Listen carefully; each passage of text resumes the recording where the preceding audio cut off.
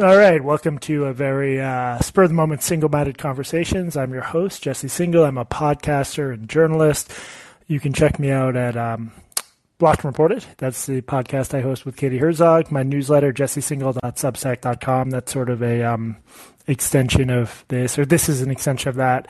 Mostly just going to take your calls on whatever tonight. I wanted to mention a couple things. One is that we just recorded what I think will be a very entertaining episode on the controversy in medieval studies Twitter, which is a thing that exists, although it perhaps shouldn't. If you just check my Twitter timeline and poke around and literally just search medieval studies Twitter, medieval Twitter, you will find some crazy stuff. It's just a very weird, bizarre, in-the-weeds controversy that's sort of like dumpster fire internet drama at its best. That was my one sort of pitch. And then I want to talk a little bit about an article that was in the Times yesterday about Elon Musk. Let me just pull it up so I can get the exact headline. I think this was like a pretty good example of the subtle ways journalists don't do their jobs well. We've got a couple people in the queue. If anyone else wants to hop in the queue for any comments or questions about anything, feel free to do so now. Present headline is Elon Musk left to South Africa that was rife with misinformation and white privilege. And this is an article where two reporters, John Elon and Lindsay Schutel, Elon is the South Africa bureau chief. They went to South Africa. They talked to, I want to say 13 acquaintances or family members of Elon Musk over the course of 5 days, and they reported what they found. And the whole top of the story is given over to explaining basically how oppressive 1980s era South Africa was, which of course it was because of the apartheid regime there, the misinformation white people had about black people, just this sort of bubble of privilege that white South Africans were in, all of which is true, but none of which is news, and none of which has anything to do with the question of what Elon Musk was like there during that time. The reporters also tie Elon Musk's views on free speech to his time in South Africa, which is sort of awkward because the problem in South Africa was there was a huge amount of government censorship. And Elon Musk says he's anti-censorship. So this got a lot of attention because Elon, one of the co-authors of the piece, tweeted, I want to get the exact language on it because it would be, hold please.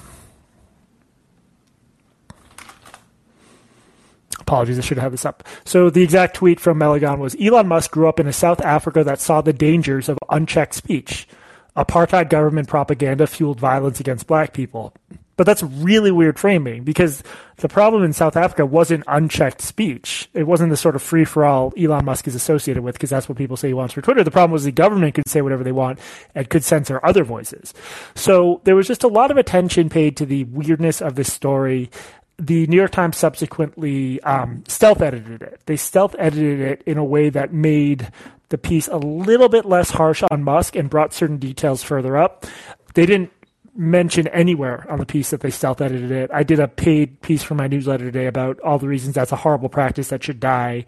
I think the New York Times is basically behind BuzzFeed and Vox and other outlets in terms of it doesn't post even like this article was updated after an article was updated. Let me double check. I think they still have nothing. Yeah, so they have a correction about a photo caption where someone had their name was misspelled. They have nothing about these substantive revisions to the top of the piece. So, I think this is an example of journalists approaching a subject with less than an open mind. I think their goal was to find some sort of dirt on Musk or to cast him in a suspicious light.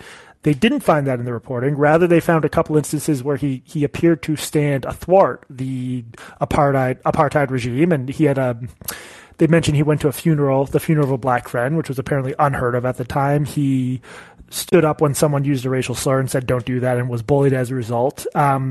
He also left South Africa because he didn't want to serve in the apartheid army. So I think you should be suspicious of any journalism where you could take the exact same fact pattern and basically flip the piece's argument. Like you could write an article about how Elon Musk had a noteworthy opposition to apartheid, and his views of free speech on Twitter could come from the fact that he saw the dangers of censorship. So I don't know. I was just disappointed in this article in the Times and felt like it was worth talking about. Johnny, what is up? Hello, Jesse. Hey. Yeah, I wanted to talk about neoliberalism. I host a show myself, a podcast show on Call-In. I think I renamed it to Quit Your Bitching and Fight. And I'm having a really hard time talking to or getting people to talk about neoliberalism.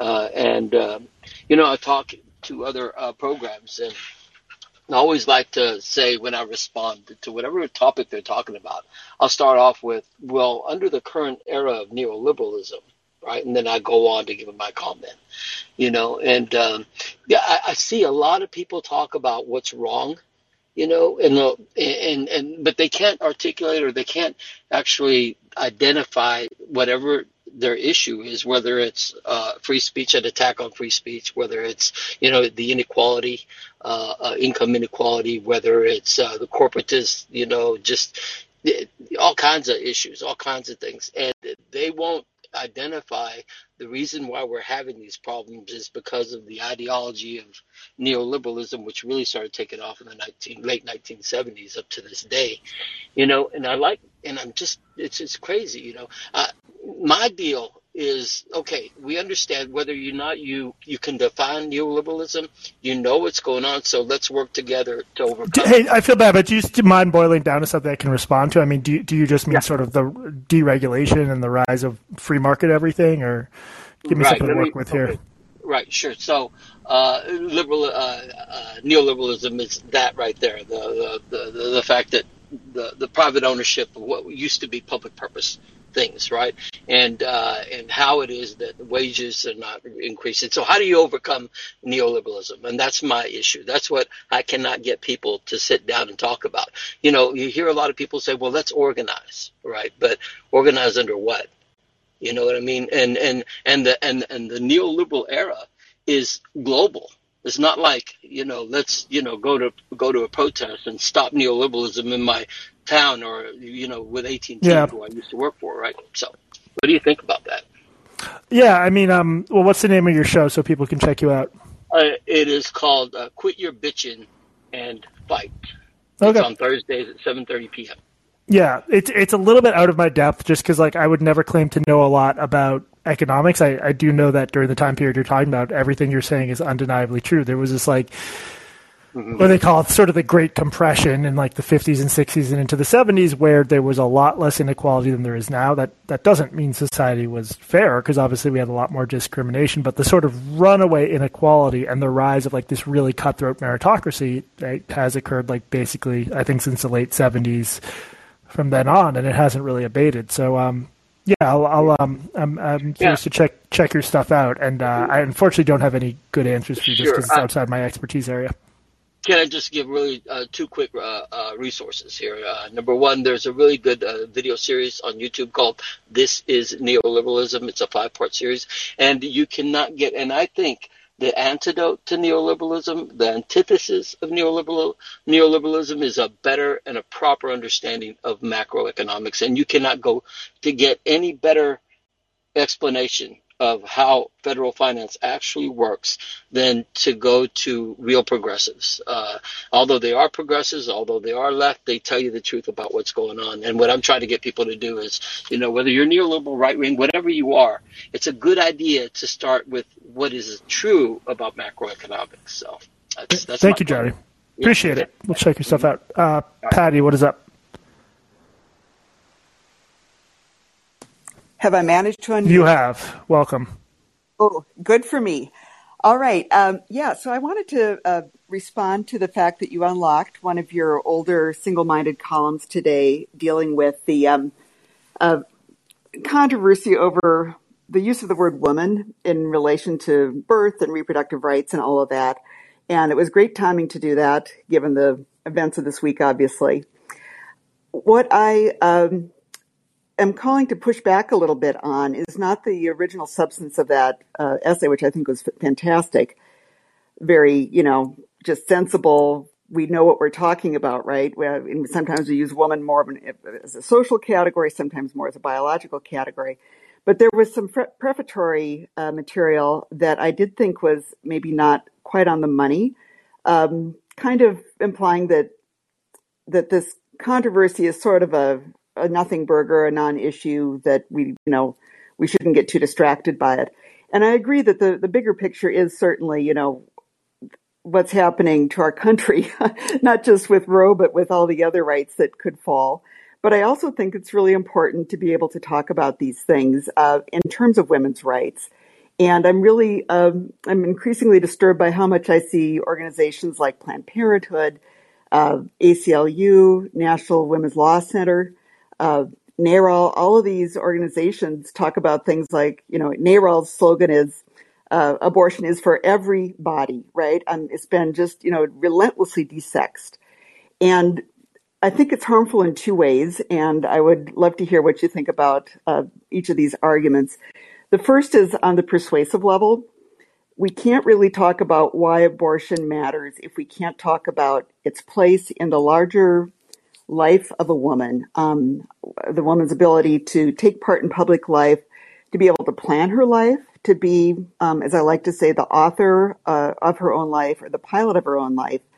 And certainly this is true for people who identify as trans men and as non-binary people, but they have not got, millennia of oppression behind them. These are relatively new identities, and I think, we'll see as time goes on how that all shakes out. But we've got to be able to still talk about the fact that women are expected to do care work, that this is part of it, that women are, still underpaid in the workforce. The inability to plan pregnancies is one of the things that has historically contributed to that. The other reason why it matters to be able to talk about women is more of a legal one, and I don't want to get into the weeds here because I'm still trying to figure it out myself. But one of the things that RBG was often quoted as saying was that she said that Roe was poorly reasoned. And I've agreed for a long time that that's right, that it would have been much better to put it on the basis of equal protection. I have said the same thing for decisions like Lawrence and Obergefell, the big gay rights decisions. This idea of substantive liberty is something that is, justices have known it when they saw it, but now they don't know it anymore. That seems to me like a much less robust basis than saying, hey, everybody needs to be equally protected, including on the basis of gender and sex. And if we can't name those categories, we're going to have a problem, I think, advancing this more robust legal strategy going forward. So anyway, that's my critique. And I'd love to hear what you have to say, Jesse, and maybe other listeners as well. Thanks. Yeah, I mean, I'm not deep in the weeds on this issue, but the point of my article, I don't disagree. The point of my article is when you say abortion rights affect women or women need access to certain types of contraception, you're including people who don't identify as women because you're talking about it. There isn't there are some instances where it's unclear when you say men and women. If you're strictly talking about biology or talking about like a social role, there's a push to have it be about gender identity. This is all sorts of heated debate, and although also unilateral decisions made by NGOs and stuff. But when you say pregnant women, you're including non-binary people and trans men. You're just saying biologically female people. And I know that language has been pathologized and is treated as hate speech, but that's ridiculous because I agree with you. We obviously need language that can refer to female people, to the people who have bodies that can get pregnant and that menstruate and have babies. And there's no way to do that. You can just run the euphemism treadmill all day and come up with new synonyms for it, but then those will become offensive. So, yeah, I think it's much easier to talk about in terms of just call them, say women. That's my basic argument. It's a crazy talk, Jesse. Don't go there. Hey, I appreciate your work on this, and thanks for taking my call. Thank you, Patty. Appreciate it. Patrick, what is up? Hey, Jesse. Happy Friday. So in response to the Elon Musk piece, I was wondering what actually makes a successful hit piece versus what just kind of emboldens the base and support for the target of the piece. Because the Elon Musk piece, as you pointed out, had enough kind of facts within it that you could actually look at it and say, well, actually, Elon Musk comes off pretty good from this. What are you trying to do? And if just economics are any kind of indication, I think Twitter didn't go down in terms of the stock market and seems to be doing pretty well. So it seems like the kind of media, like wailing and gnashing of teeth doesn't really seem to have the kind of desired effect of killing the deal. So what actually makes a hit piece good and successful? and kind of works, because the same thing happened to Joe Rogan. And I think he posted that after that kind of died down, he ended up getting 2 million more followers. And I think the kind of example of it would be Trump, who was basically attacked from everything, and it didn't really seem to have any kind of effect on him. Or conversely, Hillary Clinton was just so hated that they could have run a ravenous dog against her and it would have won just because people didn't like her.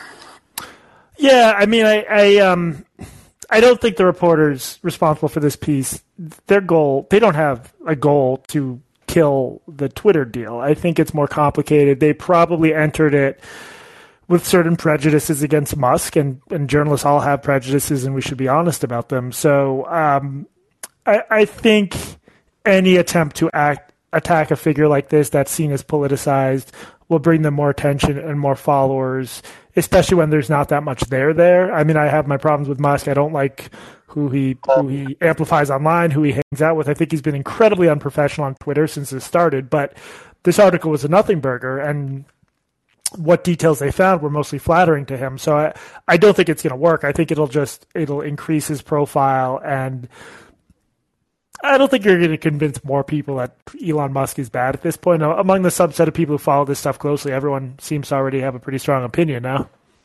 Well, I would agree with that, but I guess kind of why is the piece being published, kind of what for the intent was. It seems to be like you're trying to, I suppose it could just be that you're trying to publish an article to your own believers, kind of saying like, this person is bad for X reasons, but I don't know. It just feels like... Yeah, I think from their point of view, the point was to learn more about his background and see what happens when they beat those bushes, like what birds fly out, and if you can catch them and turn them into a story. I think they entered it with the framing that there should be some connection between Elon Musk's views on free speech and his upbringing in South Africa. I think maybe where they were limited is for whatever reason, and I would argue it was due to their prejudices, they couldn't make the obvious point, which is that Elon Musk likes free speech because he grew up in a racist totalitarian regime without free speech. That's a very clean story to tell, and it's consistent with the evidence, but that is sort of flattering to Musk, and I don't think they wanted to be that flattering to Musk. Well, I mean, exactly, but I mean, that's kind of where I come down when I said that they're trying to kill the Twitter deal. I don't think they're actually hoping that it will sink the deal, but they're trying to get people to a cause, which is that Musk taking over Twitter is going to create this hellscape of unchecked speech. Yeah, I mean, I think I just disagree with you that they're that intentional about their goals. I think their mindset is, I'd like them to be closer to objective, even though that's an impossible ideal. But they, I don't know. I don't think it's quite as straightforward as them wanting to kill the deal. I just think they were a little bit slanted against them. Well, I mean, not really kill the deal, but it is kind of like, I think everyone has in their mind that as soon as he takes over, X is going to happen. So this story is created to justify that kind of belief. However, I think it's vice versa. You should have evidence first that leads to this belief instead of saying, I have this belief, therefore I have to find X and Y piece of evidence to support it. That seems fair to me. Those are fair points. So anyway, thank you for the call, Patrick. No problem. Hey, what is up? Hey, Jesse, how are you keeping? Happy Friday. I just wanted to ask you what your thoughts on the term successor ideology that's used at the moment to describe the modern left, or what people might describe the woke left. I think it was Wesley Yang who used that term initially. Just whether you think that it is a useful way of looking at the modern left and what the ideology is currently, or whether you think that there's alternative frameworks or ways to look at it that are better and that are more descriptive. Yeah. So for a long time, Wesley Yang has used this on Twitter, and I think by successor, tell me if I have this right, he basically means that it's seen by liberals as the successor to sort of certain liberal, democratic, skeptical values. Is that about right? Yeah, I think it's nearly a little bit bigger than that. I think my interpretation of it is that trying to subvert and overtake like the prevailing ideology at the moment, which is current liberalism, like that it's a real radical overhaul of the current ideology, and that it's not necessarily current liberals that are looking to bring this through, but it's the hardcore woke that are pushing it, and the current liberals are silent, and it's captured a number of institutions already, and it seems to be propagating quite successfully through, let's say, the universities, media, and that it looks like it could take over, and I suppose it has quite different values in certain regards to modern liberalism, so it would be a radical change, and whether you think that it's describing something that's actually happening accurately, or whether that. So I guess I haven't read enough of his Substack. I would want to see if he's written some essay like fully laying it out. I've seen his Twitter musings on it, which I'm sympathetic to. I think my approach is a little bit different in that any term you use, whether it's wokeness or successor ideology or like social justice warriors, it often casts too broad a net, and you'll end up fighting over the term itself, because the term will become tainted by like, oh, that's a reactionary term. So I try to get more specific about like the rhetorical tactics and often implicit beliefs I see on the left. So like one of them is identitarian deference, and you can see Freddie DeBoer and Matt Brunig have written about this since like 2013. Identitarian deference is the idea that you need to defer to people who are more oppressed than you. And you see this everywhere on the left, and it's exploded into lefty spaces in the last decade. So in something like that, it's much more specific than like successor ideology.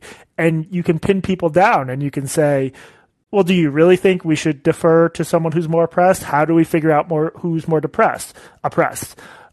What if the person who's more oppressed happens to have less subject matter expertise on the thing being discussed?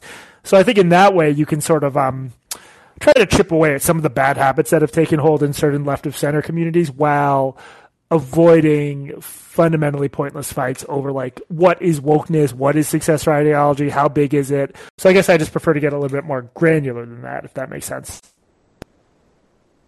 Yeah, it does. I think personally, like, the term successor ideology lacks a lot of explanatory power in terms of like, it doesn't address any.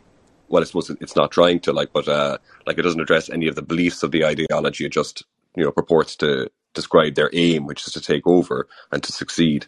And I'm worried it becomes a little bit of a name calling contest where like, you're successor ideology, you're woke. No, I'm not. You're just racist. And a huge amount of the discourse on these actually pretty big sort of epistemic and philosophical divides in the left, they just descend into name calling. So I don't always succeed, but when I write about them, I try to like pull threads apart a little bit more carefully. I don't know if I succeed, but that's what I try to do.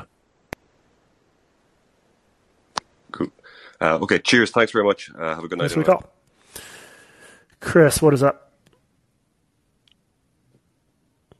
Can you hear me, Jesse? I can. Hi, I came here for slightly uncharitable reasons. I was hoping you were going to gossip about medieval Twitter because I wanted an explanation. Wait, Chris Arnauty. This is the Chris Arnauty, right? Yes, hi. Oh, dude, how's it going, man? Yeah, everyone check hi, out Chris's book, Dignity is awesome. I interviewed him about it forever ago. Well, you heard at the very top of it. You don't have to go there if you don't want to. I mean, I will say there's a little bit of self-interest here because one of the guys involved is probably the nastiest person I've ever dealt with on Twitter. Is that David Perry or Matt Gabriel? Matt Gabriel. Yeah. Is he the professor? Is he the tenured professor who can yell at anybody about getting canceled? Yes. Dude, okay. I'm happy to get into this. We just recorded a whole podcast episode on it. But I mean, yeah. Like I said, I don't want to see anybody canceled ever, but no, I don't either. I'm just like, I've been struggling with the Schadenfreude of it. I'm a huge fan of medieval history, and so I haven't gone in there, man. I just, if you don't want to do it for your other listeners, I understand. But if you could, I can do it very quickly. So Matt Gabriel and David Perry, and I feel about David Perry the way you feel about Matt Gabriel, just like a vindictive prick. They wrote a book called The Bright Ages, basically arguing that we misunderstand the Middle Ages, and in certain regards, they weren't as bad or dark as people think they are. A woman was commissioned to write a review for the LA Review of Books. Her review got spiked because it was basically unreadable, and she refused to edit it, and she accused them of racism, and it was nonsensical. You can see all this because she posted the review. I, as an editor, I can't evaluate the history stuff, but I can say it was unreadable and unfair. Then after they killed her review, they published another more positive review, at which point she flipped her shit and argued that the reason for that was racism rather than my interpretation, which is the other review is surely better than hers, because how could it be worse? This launched a major pile-on where all of medieval Twitter went at each other's throats for days and days. Last night, I was not my best person. Last night, I was like retweeting stuff to try to further rile people up, but Matt Gabriel and David Perry were targeted for basically blocking the crazy author who tweeted at them repeatedly. They blocked her, and because they blocked her, they therefore blocked a person of color, which is bad. Matt Gabriel posted an apology. It's sort of an apology, basically saying, like, I'm sorry if I didn't come out hard enough against racist abuse, because he was accused of not coming down hard on people who weren't him who sent mean tweets. He did a tweet storm about it. He said that David Perry was having mental health and family trauma problems, and that's why he hadn't responded at all. So then people attacked Matt Gabriel for an inadequate apology. Everything I just said is like a tiny fraction of this. We talk about it for an hour on the episode that'll be up for premium subscribers today or tomorrow and for everyone Monday. But long and the short of it is Matt Gabriel and David Perry are both like the most, they're truly vindictive pricks, and they have constantly been part of these campaigns to attack people's reputations, launch ad hominem attacks. David Perry really tried to, he publicly proclaimed that people should not be friends with me, which like is middle school behavior. And now they're at the bottom of this pylon, and they don't deserve it. The accusations are bullshit, but this is how it works. If you get in bed with the sort of people who do this, this is going to happen eventually. Okay, that sounds like that all tracks pretty much. And so the two authors, I mean, I don't actually, I don't have anything particularly strongly against them. I just found that my dealings with them have been. I mean, it's like you have all these terms about bad behavior on Twitter, and they generally fit all those bad terms. Totally. All the worst aspects of Twitter are embodied. For me, I've had much worse experiences with Perry than with Gabriel, but Gabriel, there's a lot there. So it sounds like they themselves have been basically quote wronged. So and it's hard to feel too much sympathy for them given their past, I guess, is where it all shakes out. I'd like to think lessons will be learned, but I'm skeptical any lessons will be learned. Yeah. Okay. Well, thank you for the of course, Chris. Overview. Check out the next episode. I think you'll like it. Graffitor.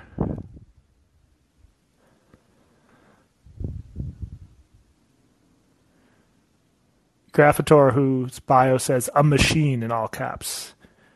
I got to drop you if you can't unmute yourself, my friend. All right, if you hop back in the queue, I'll get you if I have time. Tactical Procrastinating, another good name. What's up? Oh, thanks. Hey, how's it going? So I guess I wanted to talk to you about. I guess I'm too nervous here. There's like a gray area in between phobias and outright like racism, right? So, please excuse me, but if we take anti-Semitism, like Hitler is obviously an anti-Semite. I agree with you. If you take something like BDS, I think it becomes a little less clear, but I don't really know. Yep. And then, there's just like criticism of some of the tactics. So I think this applies to everything like trans rights and stuff like that. Sorry, I'm going to mute myself.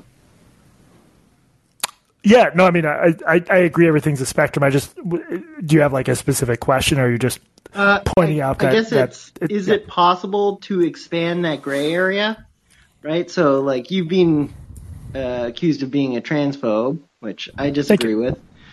But so there's an area where you can criticize, and that seems to be shrinking. Is there any way to expand that? Oh, yeah. Well, I think this is like something some activists have been really good at, is sort of closing the Overton window. I just saw like a big trans activist at the ACLU basically implying that if you have any concerns over like the long-term effects of blockers and hormones, the physical effects like sexuality and stuff that's just like a right-wing tactic. You can't talk about that. And I think there's a lot of that. And unfortunately, there's a dynamic on the left where like people are sort of cowed into silence because the people who have questions realize they can't ask them out loud because they'll be accused of bigotry. And I think that's not good. I mean, the most famous example of this was David Shor, this data scientist, brilliant young data scientist, getting fired for pointing out that some evidence we have suggests that nonviolent protest works better than violent protest. That was seen as racist. He was fired for that.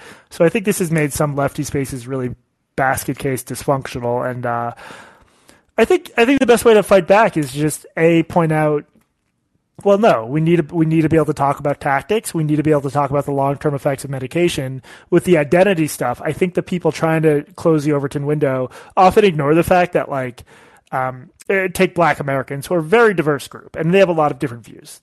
On average, they're more conservative on a lot of these questions than white liberals. Like, on questions like police abolition, it's white liberals who are the most in favor of police abolition, not Black Democrats. So, yeah, I don't know. I'm rambling a little bit, but I think you've really identified an important thing. And I just, you got to put people on the spot and be like, do you really mean we shouldn't be able to allowed to talk about this? Does that make sense?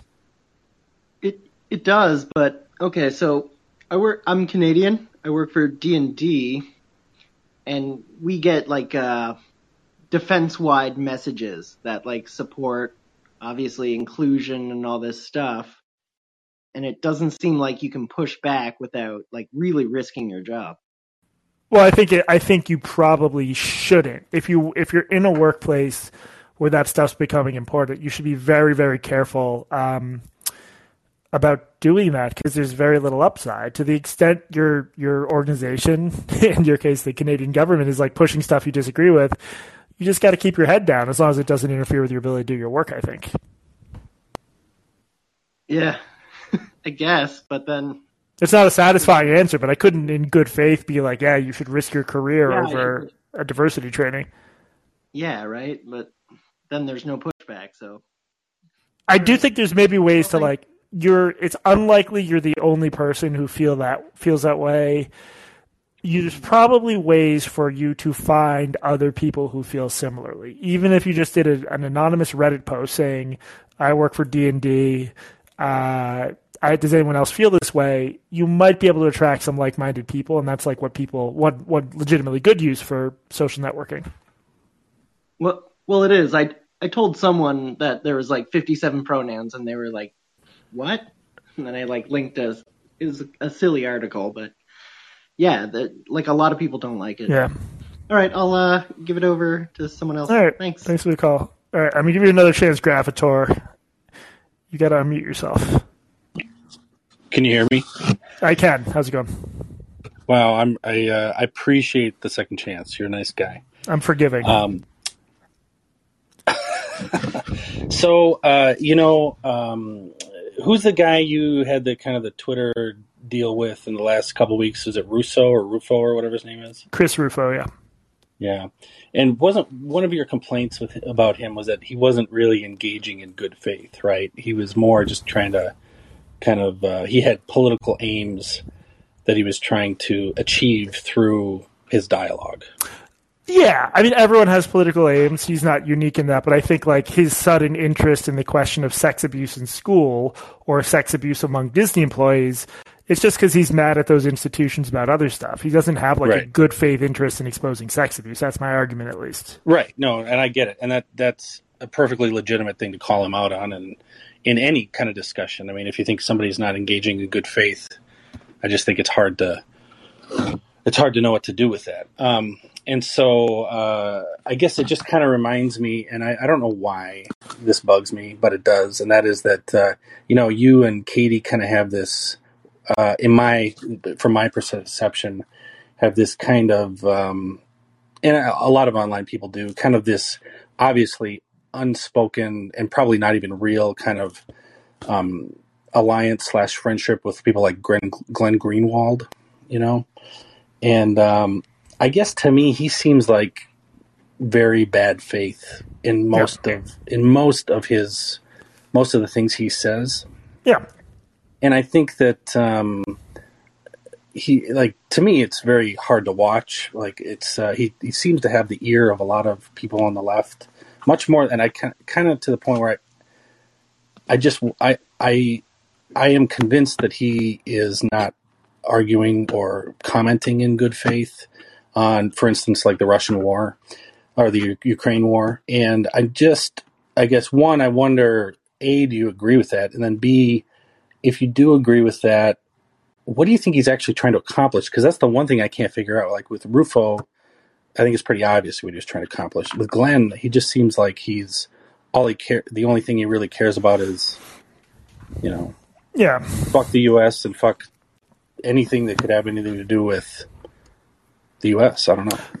I mean, I think so one part of it is like in the course of being a human being, you sort of like people or they influence you at a formative moment. And yeah, you probably have some degree of bias in front of it, like in favor of them. I think everyone does that. So I like Glenn. I think he's often a dick online. Historically, he's been a useful dick. Like he's really something of a free speech purist. He's really something of a government transparency purist, anti the shady forms of surveillance purist.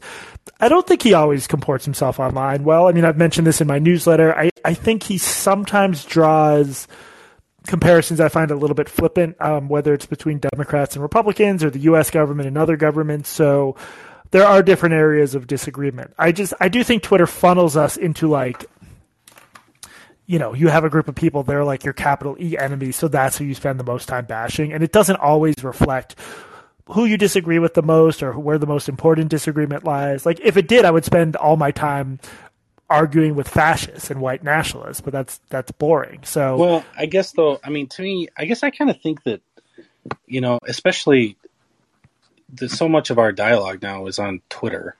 And I do think that I don't know, I guess I disagree. I mean, even you calling him a free speech purist. Yep. I mean, do you really think he's a free speech purist?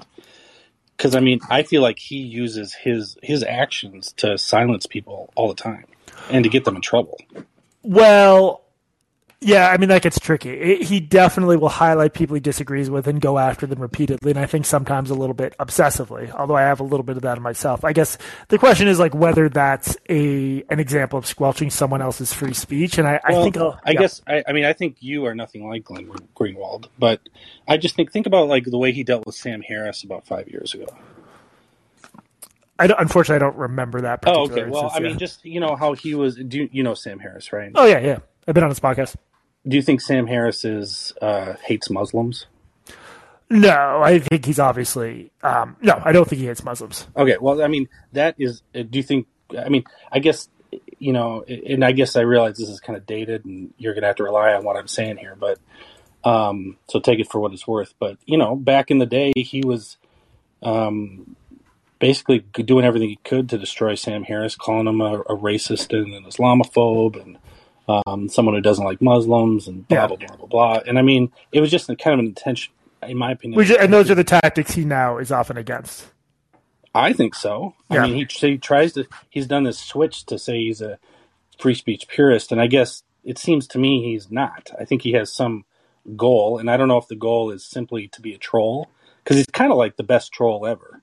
But if that's all it is, that's one thing. It still doesn't mean that we should engage with him, I think. But I guess I would like it if the people I like didn't amplify Glenn. That's right, because I think that he's harmful. It's not. I mean, there's plenty of people that I like that are friends with and share, and engage with people that I don't like. But to me, he's so harmful and he's such a bad look for people that it'd be nice if more people who could, like you and Katie, could call him out. But you guys don't do that. I don't know why. So. I get it. Okay, let me think about that more. I mean, the idea of like a blanket, not prohibition, but I'm not going to just like not amplify him ever, because sometimes I agree with him, but I should think more about like if I'm too hesitant to criticize certain people who are seen as generally in my orbit. So I think that's unfair. The last thing I want to say is that I think Glenn himself is. I mean, there's lots of people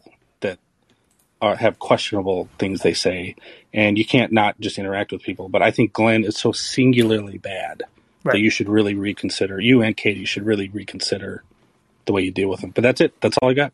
All right, thanks for the call. I'm going to take one more, guys. I got to go after this, unfortunately, but the rest of you, I'm doing another one of these tomorrow. I try to do 2 a week, and I got pushed to the end of the week, so tomorrow there'll be another one. Neil, what's up? Haha, I made it in. Okay, so I didn't actually have a question, but more an important announcement is that so I asked you on Twitter if your call-in show would be on Google Podcasts, and you said no, but it actually is. Wow. So for all the people who use that, in this fallen world of ours, what a hopeful note to end on. Yeah, but what's really interesting is that, so I only listen to 4 call-in shows, and 3 of them are on Google Podcasts, including yours, but one of them isn't. So I don't know, which one is it? But the Justin Amash show isn't on. Justin Amash, get your shit together, dude. So I don't know, come on. But very strange. Anyway, so just wanted to tell you, let you know. All right. This is mean to whoever left, but I'm going to sneak in Josh. Thank you, Neil. Oh, I was trying to sneak in Josh. All right, Josh. Oh, there we go. Sorry. I feel like I should end on an actual question. So go ahead, Joshua. Hey, Jesse. Excited Hello. to talk to the world's most infamous Michael Cera impersonator. Yes. I guess I'm kind of doubling up on the previous conversation. And maybe it's more of a comment than question, but I know it's often that you let, when it comes to the case of Chris Rufo, you let him have the last word on things. And I think you kind of partially answered that in terms of his kind of obsessive nature. But it seems kind of interesting that it feels like you don't press him enough, at least is my personal opinion, on certain issues where it does feel like there's a glaring gap. For example, his kind of sketchy statistics when it comes to the abuse of children in the school system and calling him out. And then I know you brought that up, but it seems like he doesn't respond to that. He kind of speaks around you on that. Oh, yeah. Well, but I think he's an ideologue. And so I did a paywalled newsletter post on that. And the question of what should be paywalled in public is always complicated. That at the end of the day, I'm making a living doing this. But I laid out very clearly why he got that wrong. And I contacted the researcher whose work he was citing, who did not endorse his interpretation. And for what it's worth, that got into a John Chait piece about it in Daily Intel. Now, so I feel like I on this particular issue, I did probably more debunking than most people have. The question of how to approach him on Twitter and how much fight you get, how much usefulness you get out of a protracted Twitter fight, where every tweet between me and him, more and more of his people are just like I don't care. It's not harassment, but it gets very annoying very quickly to have, an ongoing protracted public Twitter fight with someone like that. So part of me just feels like I made my point. I'm glad it got into the Chait piece. I'm not going to continue badgering him about that. Does that make sense? No, it makes perfect sense. I think that maybe it's just optics, but it feels like, again, there's often times where you're on the right side of things. I definitely think that your strategy of engaging Chris by acknowledging that a lot of what he's pointing out is legitimate. Sometimes he takes it into extreme hyperbole, but he does bring up, some valid points. And when you try and just disregard him as a whole, you're being disingenuous. But it seems like you kind of address him on the issue while acknowledging that he does get some things right. And so you seem uniquely qualified to engage in that dialogue. And I know that you don't want to be necessarily the one to lead that fight, but it's just it's just interesting. Yeah, I got to think about that more. I do think Katie and I have been pretty straightforward on like our opposition to the Florida bill and pretty steadfast on that, but it's tricky. Like when I had another group of people on Twitter yelling at me for not treating him as an untouchable fascist, for daring to like have a back and forth with him. So a lot of the Twitter stuff is like unsettled about how useful it is to have actual conversation on there. But yeah, let me think about that more. Totally fair point. Yeah, fair enough. Again, appreciate your nuance and have a lovely weekend. You too. All right, D, I'll get you next time. Everyone else, thank you for tuning in. I'm doing another one of these tomorrow. Probably, let's pencil her in for 2 p.m.